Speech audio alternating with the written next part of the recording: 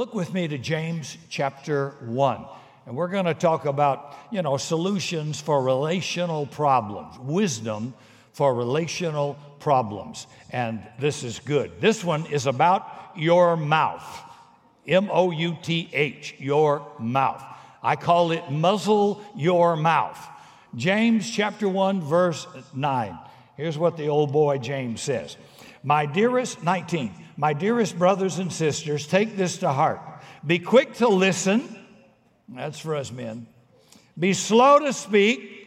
That would include a lot of males. And be slow to become angry. I guess men, we're in all of those. We need to be that. Life can get messy and complicated, full of problems, right? And oftentimes, maybe we're not quite sure how to solve them. Maybe where to go for the right answer. So there's no shortage of people who have advice for you. I remember an old mentor of mine used to say, Rick, please, always remember, God loves you and everybody else has a wonderful plan for your life. I thought, boy, is that true. So where do you go for wisdom to solve life's problems, relational problems? You go to Oprah, your mama, Siri, Google. Well, let me pitch another name, James. So we're going to meet our friend James today, and he had a famous brother named Jesus. And James wrote a little book, and he offered up some wisdom on everyday problems, how to deal with your anger, managing your mouth, cleaning up relational messes.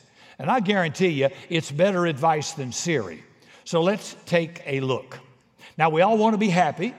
We even pay to be happy, but we all know that although we don't like it, suffering and hard times can shape us in much deeper ways than just pleasure or happiness can. See, there's this great promise in James around perseverance. And this is what he wrote. He said, blessed is the one who perseveres. Keep going. You don't look good. You don't have the full stride, but you're still moving forward. That's perseverance. Blessed is the one who perseveres under trial, because having withstood the test, that person will receive the crown of life the Lord has promised to those who love him. That's James 1, verse 12. Perseverance. Everybody has the same problems, but most people drop out. But you got to keep going, even when you don't feel good, even when you're not happy, even when it doesn't look right. Keep moving. So today we're going to talk about what you might think of as God's wisdom for human relationship. Now, God knows we need it. One researcher, William Menninger, he found out that about 80% of the time when somebody loses their job, it's not technical incompetence, it's actually relational incompetence, emotional incompetence for either that person or their boss or the culture where they work. So if we just pay attention to what James teaches, then we can largely eliminate that problem.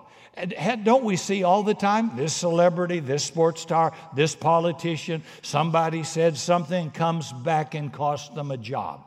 It can break up marriages. It can break and destroy relationships. Your big mouth.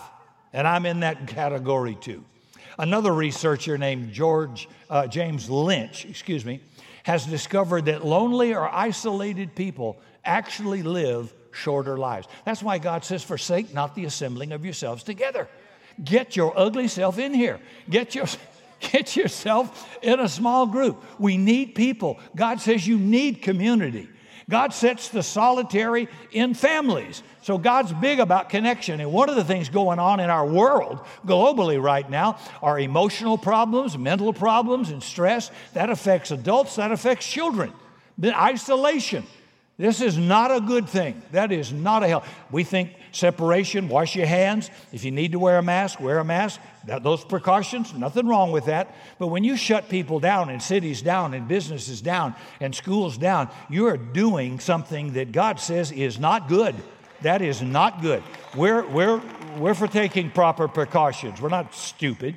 But my point is, you do not grow and stay healthy when you're isolated. That is not God's will. That's the enemy's will. And you actually live a shorter life. Can you imagine that? So, what James instructs us here to do goes a long way towards eliminating isolation and loneliness, and that's a pretty good thing. So, if you just do this stuff I'm going to share in a moment, real simple, there's a really good chance you get to keep your job and you won't die this year. That sounds good to me, right? Also, this is really easy to understand. I don't care if you're young or old, everybody can get this. I promise you, if you got the IQ of a flower pot, you're going to get this. I promise. When you walk out the door after this message, everybody will remember what these 3 commands are, and they're all doable. So wherever you are on the personality spectrum, all this stuff you can do. And here's the verse. My dear brothers and sisters, take note of this. Everyone should be, here we go, 3 commands, quick to listen, slow to speak, slow to become angry, because human anger does not produce the righteousness that God desires. So he says, everybody ought to be quick to listen, slow to speak, slow to become angry. So there's 1 quick, 2 slows. And if you're not a Bible person and you're a little skeptical, have you ever known somebody who would have been better off if they'd have kept their mouth shut? Been slower to speak and quicker to listen. One time I was stuck in a waiting room, and there was a woman in there with her 8-year-old son. And we who were waiting for an appointment were trapped for an hour. And no kidding, she did not stop talking for the full hour, even though we desperately wanted her to. She told us about her life, her family, her extended family, about her work. And by the end of that hour, I knew more about this woman than I did my wife. Amazing. When it was time for her to leave, she just grabbed the 8-year-old kid by the hand, kept talking right out of the room. Well, I have to go now. I have so much to do. I have to go to the grocery store. I have to pick up a button for your father. She was saying that to her son. And then the son spoke literally the only words he said the whole hour. And he looked at her and says, Mom, you need a button for your mouth. And boy, we all thought the Holy Spirit has inspired this kid because we all wanted to say those words.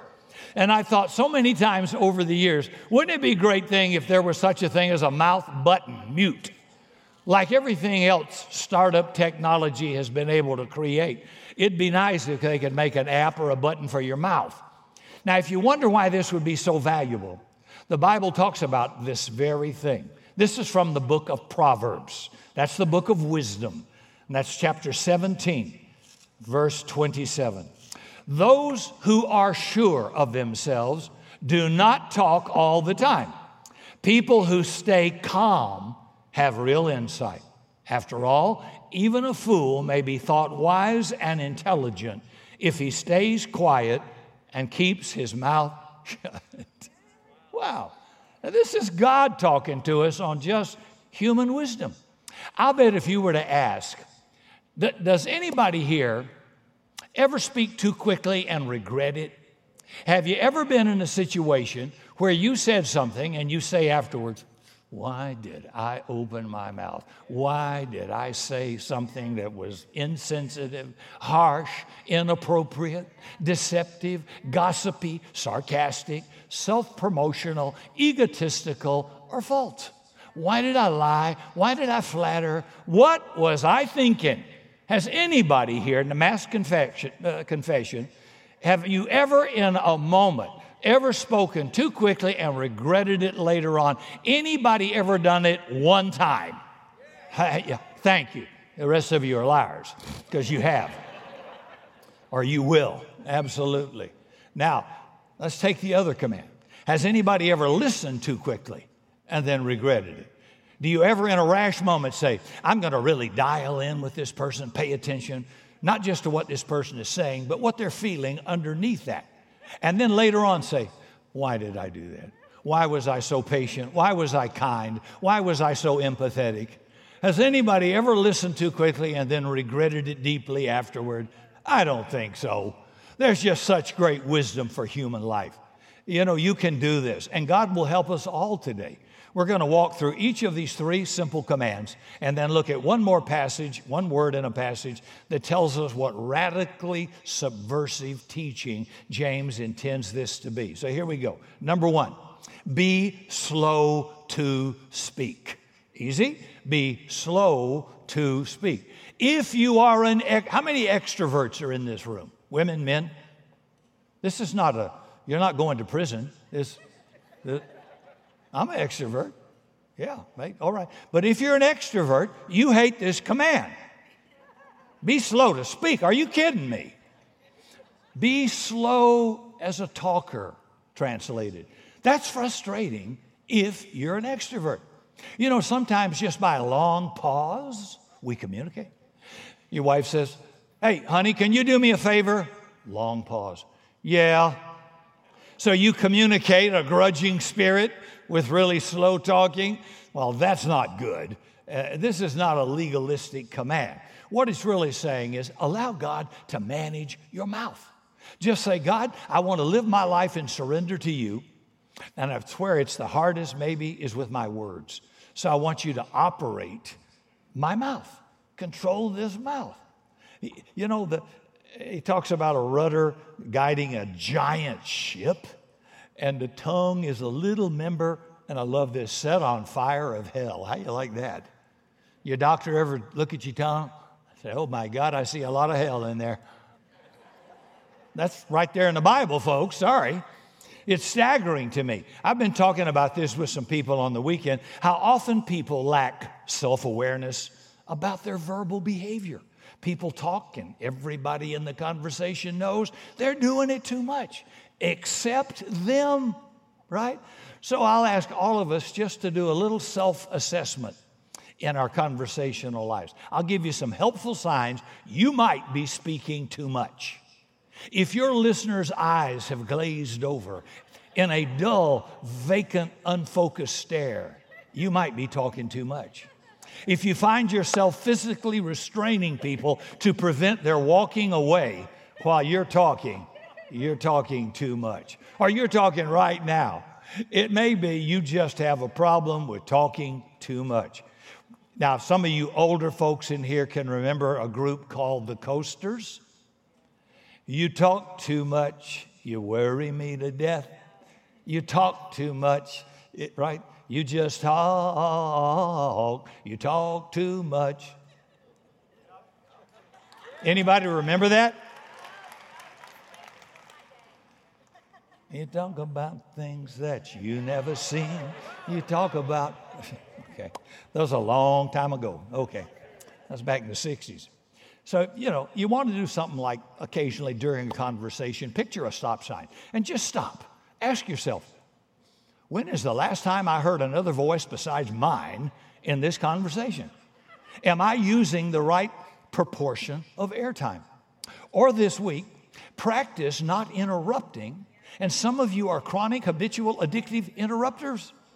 There's somebody who is in a relationship with you. Maybe the person you're married has never known the joy of finishing a sentence for years. Give them a gift. Your challenge this week will be to practice the discipline of not interrupting, of not while they're talking, thinking about what am I going to say as soon as they pause to take a breath. Just actually attending to what they're saying and waiting until they come to a complete stop. Maybe ask this question, why is it I talk so much?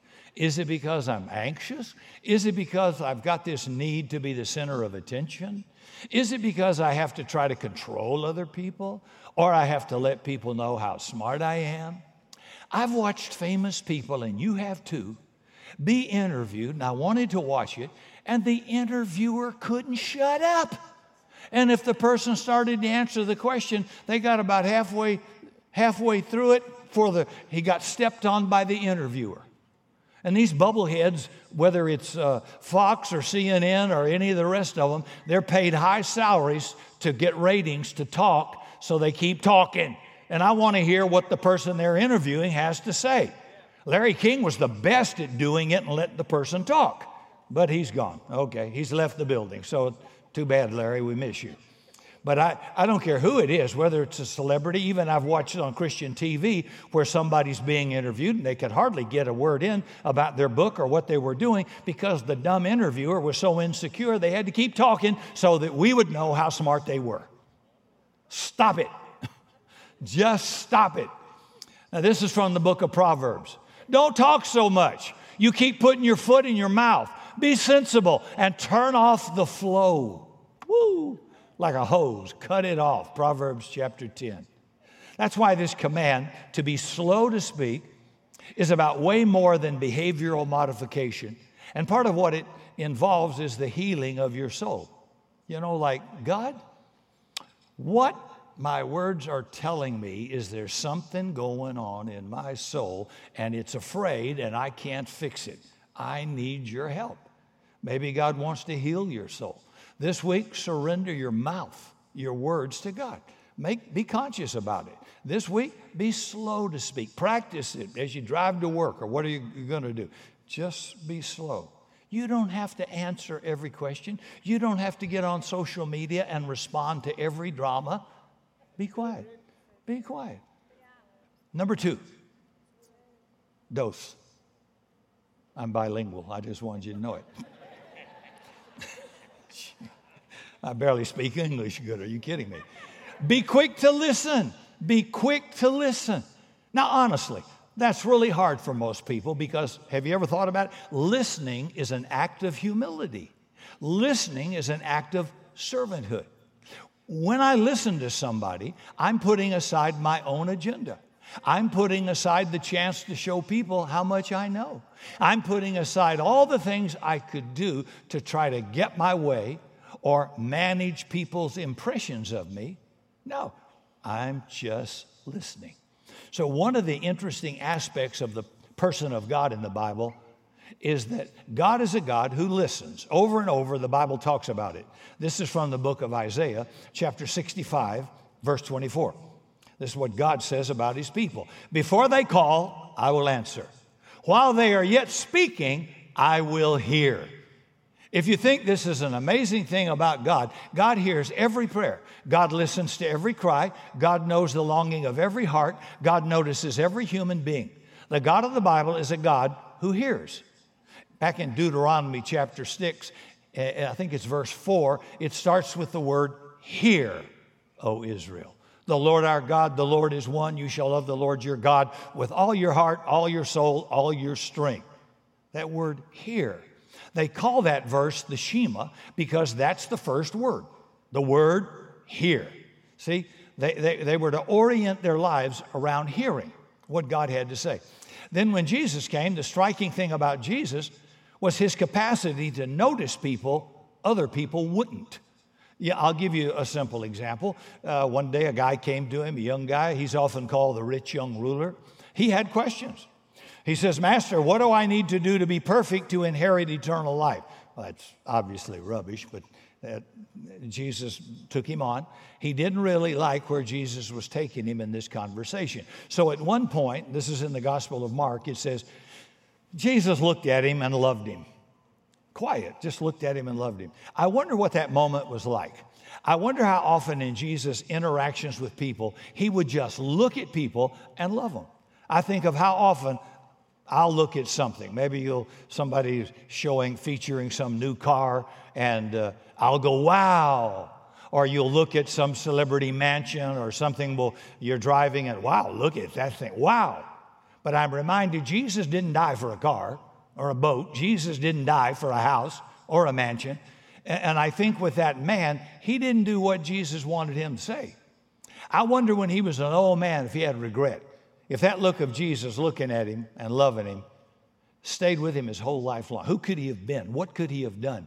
What would his legacy have been if he'd have said yes instead of walking away? Think about it. And that look from Jesus would be like looking at your coach after you busted a play. And no words were expressed, but you knew, boy, I really blew that. Another thing Jesus did that great listeners do, Jesus asked a lot of questions. What do you want? What can I do for you? Who do the people say I am? Who do you say I am? What were you guys arguing about? He asked his disciples, why do you call me good? Oh, you of little faith, why did you doubt? Do you love me? He asked Peter that 3 times. I don't think it was for the answer or information. I think he was dealing with Peter. The first time we see Jesus and hear from him, he's 12 years old. And he's asking his parents a question. Didn't you know I had to be in my Father's house? And the last time I hear from Jesus, he's on the cross, and he asked that haunting question, my God, why have you forsaken me? So a lot of people think of Jesus as the answer man. In fact, he was more the question man. In the Bible, how many questions do you think Jesus asked? Somebody actually counted. There was a book written not long ago called Jesus is the Question, the 307 questions Jesus asked, and the only 3 he answered. So Jesus asked questions all the time. Very often he'd pose a question and then not even give the people an answer. And part of what that tells us is Jesus would ask questions of tax collectors, prostitutes, fishermen, religious experts, and Gentiles because he was more interested in them than in himself. And kind of life works that way in the kingdom of God. Then I think another reason Jesus would ask so many questions is he understood that a lot of times a good question can trigger your brain into searching a lot more than just getting the right answer. Sometimes in the church, people of faith are so into wanting to make sure we know the right answer and to get other people to affirm that answer, the right one. It's interesting how often Jesus posed questions because a lot of times people have to grow when wrestling with the question than if they just heard an answer. So this week, ask questions. How's your heart? What are you learning these days? What's life teaching you? What's going on at your work? And then just listen to people's answers. Pretty simple. Just ask questions.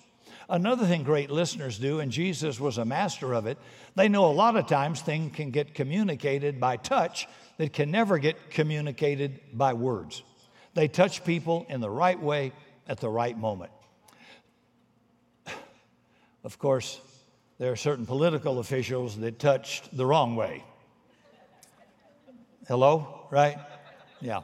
Sometimes just a hand on the shoulder of a friend or a hug for somebody you know and love can speak to them in ways words can't. Ever been to a funeral with somebody and somebody's in deep grief and they're your close friend and all you can do is just hug them or put your arm on their shoulder and you've just communicated. I'm with you. I feel as rotten as you do about this thing. I'm for you. I'm here. Didn't say a word. See, that has to be appropriate, and different cultures have different rules for touching. They've done studies on this. Did you know that? The French and the Italians touch each other on average 100 times every hour. In America, it's 3 times every hour. Everybody will have different rules about it, but Jesus was a master of the touch. One day, a leper needs healing. He comes to Jesus, and nobody would touch a leper. It was against the law. I mean, Jesus could have healed him with a spoken word, but he touches him. Shocked everybody. Little children got brought to Jesus. Disciples kind of figured he's not going to have any time for them. They're going to bother the master. And Jesus rebuked them and says, no, you let those little children come to me. Then he picked them up in his arms and he put his hands on them and he blessed them. I love for Jesus to walk in our nursery and pick your kid up and bless them. And our workers need to learn to do that when they're picking up a child. You don't know what home they come from, what drama's in that home. You don't know. Bless that child. Bless that child. Don't just change a diaper. Bless them, see? Often in the Bible, how blessing is generally communicated is through the laying on of hands. Be slow to speak, be quick to listen, and all of us can do that this week. And third, be slow to anger. Try that in our culture right now. The mad is just everywhere. Anger, violence, mad. Folks, there's a lot going on between the left and the right, the red and the blue, and between people with this issue and people with that issue. And I want to say to some people, chill. Dial down, dude. Get a life. Relax. You're getting so tense and wrapped up, you're going to have a heart attack and die. Forget COVID. Just chill. You don't have to answer every bit of drama going on. If people want to have it, let them have it. That's not going to be part of my life. I want to live longer. So this week, thank you. I don't know who you are, but I love you. Thank you over here. All that. This week, be slow to speak. Be quick to listen. And be slow to anger. Now, it doesn't say never be angry. Jesus got angry. Scripture says be angry and sin not, right? but be slow to get angry. Why? Because when people get angry, they do dumb, stupid things. They say dumb, stupid things, and you can't get them back. See? And the angrier we get, the crazier we get. I'm not making this up. This is in Texas. A guy went on a date with a woman to a movie in Texas, and during the movie, she kept texting. And it started to tick him off. So that when the movie was over, apparently the date didn't go real well, he asked her to reimburse him for the price of the ticket because she was texting too much and he felt neglected and insulted. Well, she refused to do that, so he took her to court and sued her for $17.31. That's true. To get the price of the ticket back. She countersued over hassling her over that. And here these two adults are in law, in suits, over texting during a movie. Get a life, Sparky. Take her home, suck it up, and pick somebody else to go out with. Just to be clear, texting during a movie is not a crime. Texting during my sermon is not a crime. It's a sin. It makes Jesus really mad, but it's not actually a crime. Aren't you glad we don't have a problem in America with anger in churches? Aren't you glad church people never wrestle with anger? James is really straightforward about this. He says, what causes fights and quarrels among you? Don't they come out of your own desires that battle within you? You desire, but you don't have. And then the interesting phrase, so you kill. Scott McKnight is a New Testament scholar, and he says there's nothing in that passage to indicate that little phrase is meant to be metaphorical. So you kill. In the ancient world, there wasn't much in the way of law enforcement or police departments. Murder was a real problem in that day. By the way, it's a real problem in our day. We read about shootings at schools, businesses, and churches.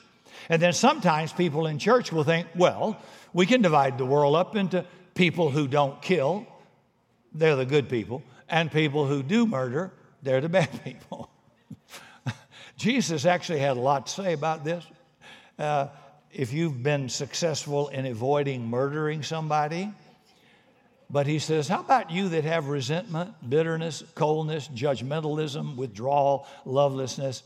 It's got a grip on you, and you think, yeah, I'm one of the good guys. And Jesus says, no, you're a moral and spiritual train wreck, and you don't even know it.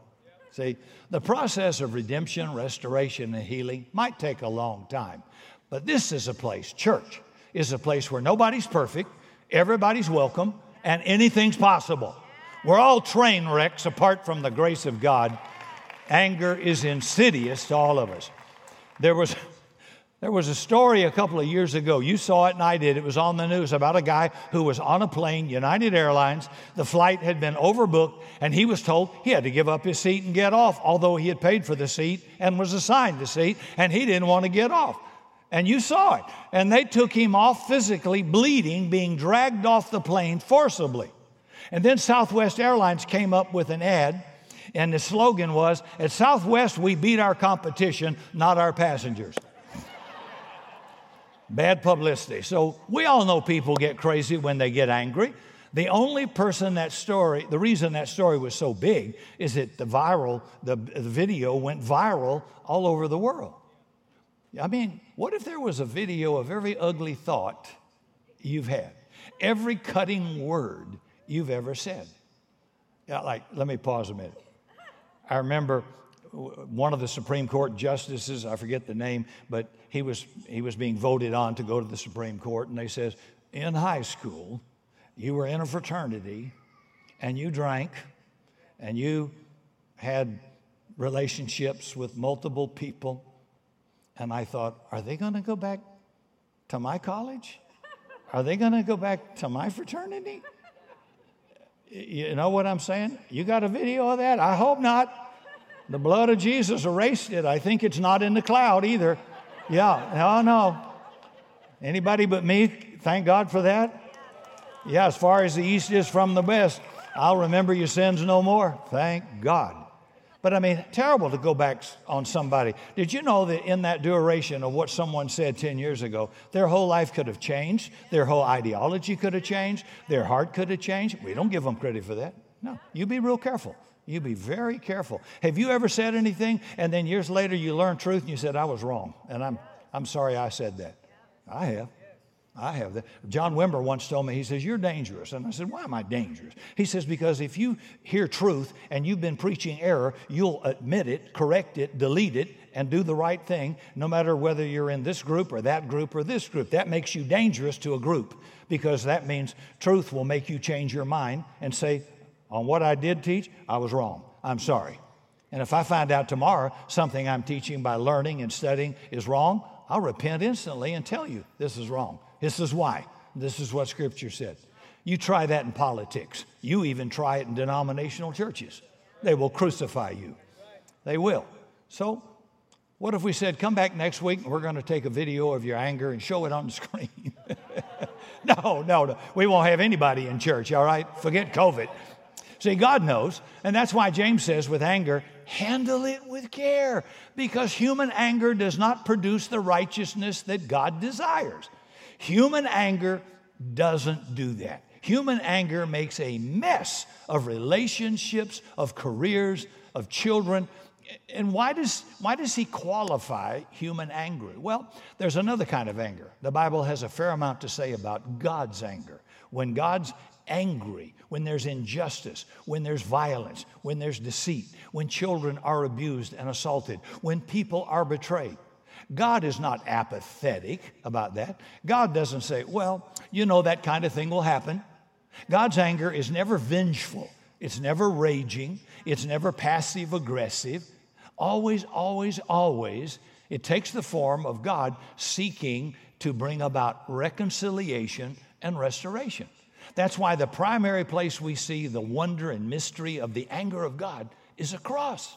At the cross, we see God's anger towards sin and God's love for sinners. And let me pause to say this. It says that on the cross, God laid on his Son, Jesus, the iniquity of us all. God satisfied his anger. He was appeased. In other words, all the anger of sinful man was, including mine, was poured out on Christ. So he was satisfied. Now, if I die without God, I will suffer judgment.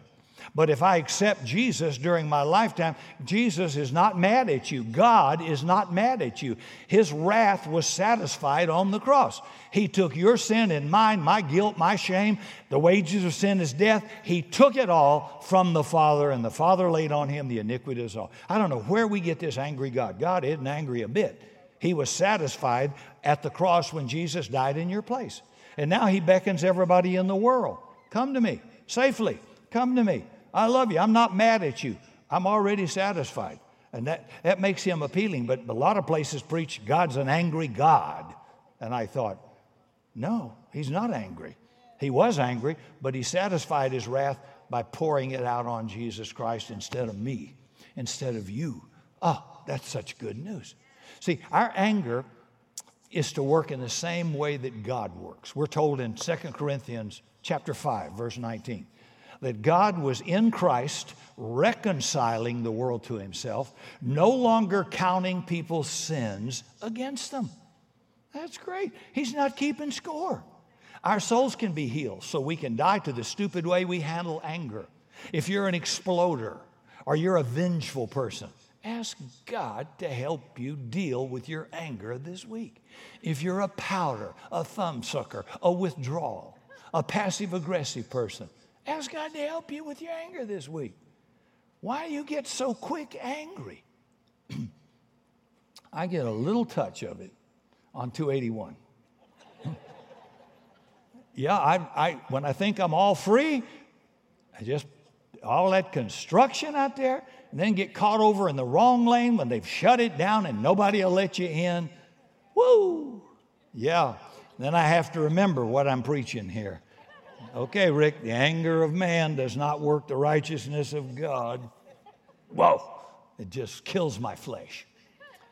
So this week, slow to speak, quick to listen, slow to be angry. And James tucks in one more word into this passage, very subversive. And we tend not to notice the strangeness of this word, but in the ancient world, it would have been picked out real clear. I'll read the verse one more time and see if you can pick up what it is. It says, my dear brothers and sisters, take note of this. Here's that word. Everyone should be quick to listen, slow to speak, and slow to become angry. Now, why is that important? Because people in that culture and people in social science who study this thing will tell you there's a close relationship in human society between power and words. This is worth the whole message. The more power you have, the more words you tend to use. Winston Churchill was a very powerful guy. He talked a lot. He expected to be allowed to talk a lot. At dinner one time, his son-in-law was talking, and Churchill interrupted him. The son-in-law tried to jump back into what he was saying, and Churchill's immediate response was, hey, don't interrupt me while I'm interrupting. He just assumed interruption was his prerogative as a powerful guy. CEOs tend to talk a lot. Rich people tend to talk a lot. Men tend to interrupt women a lot. See, people who consider themselves to be an expert on something will talk a lot, and it can be obnoxious. Have you ever been in a situation where somebody is talking and talking, and because of their position, nothing you can do about it? Nowhere you can go, nowhere to run, nowhere to hide. You're trapped. All you can do is sit there and listen while that person drones on and on until they're done. Well, you're actually there right now, and there's nothing you can do about it. Now I'm almost done. In the ancient world, it was actually quite a bit worse than this. They had a saying in the ancient world, as is the speech, so is the life. In other words, the more important you are, the more words you're allowed to use. That's the way it worked in that world. The really subversive word James uses is let everyone be slow to speak. See, that's not the way it was in Rome or the Greek Empire. Here was the rule then. Let the slave be slow to speak. Let the poor be slow to speak. Let the woman be slow to speak. Let the peasant be slow to speak. Let the rich and powerful use words a lot to enhance their honor and status. So old Jimmy comes along and says, no, there's a new community starting now, and Jesus started it. And by the way, this explains something about Jesus you might have noticed if you've read the story of the crucifixion. When Jesus was accused by the chief priests and the elders, he gave no answers. Then Pilate asked him, hey, don't you hear the testimony they're bringing against you? But Jesus made no reply, not even to a single charge, to the great amazement of the governor. Now, why is he doing that? Why do the Gospels talk about that so much? He was being silent like a sheep led to the slaughter. And they say, well, he's doing what he did his whole life. He's identifying with those who have no power, who have been marginalized, those who have no power, and he's identifying with the weak. Though he was rich, yet for your sakes he became poor. See, though in nature he was God, he became a slave. He is the Word of God, but he became silent so there could be this new community called the church. And in this new community, there had never been anything like it. The rich, the Roman aristocrats, they were going to learn from slaves. Rich people could learn and humble themselves and listen to the poor. Men would ask questions and women would give an answer. And you have to love James. James watched his brother Jesus suffer in silence and die. And James says, we have to start a new way, a new kind of doing life together. And that's what we get to do. So this week, ask God to help you. Be quick to listen. Let everybody be quick to listen. Be slow to speak. Be slow to become angry. And then there's one more teaching James gives, and it's the most critical point. And if you miss this point, you can miss your destiny, but you can miss the presence of God. But we're out of time, so I'll have to tell you about it week after next. For more information on Summit Christian Center, visit summitsa.com.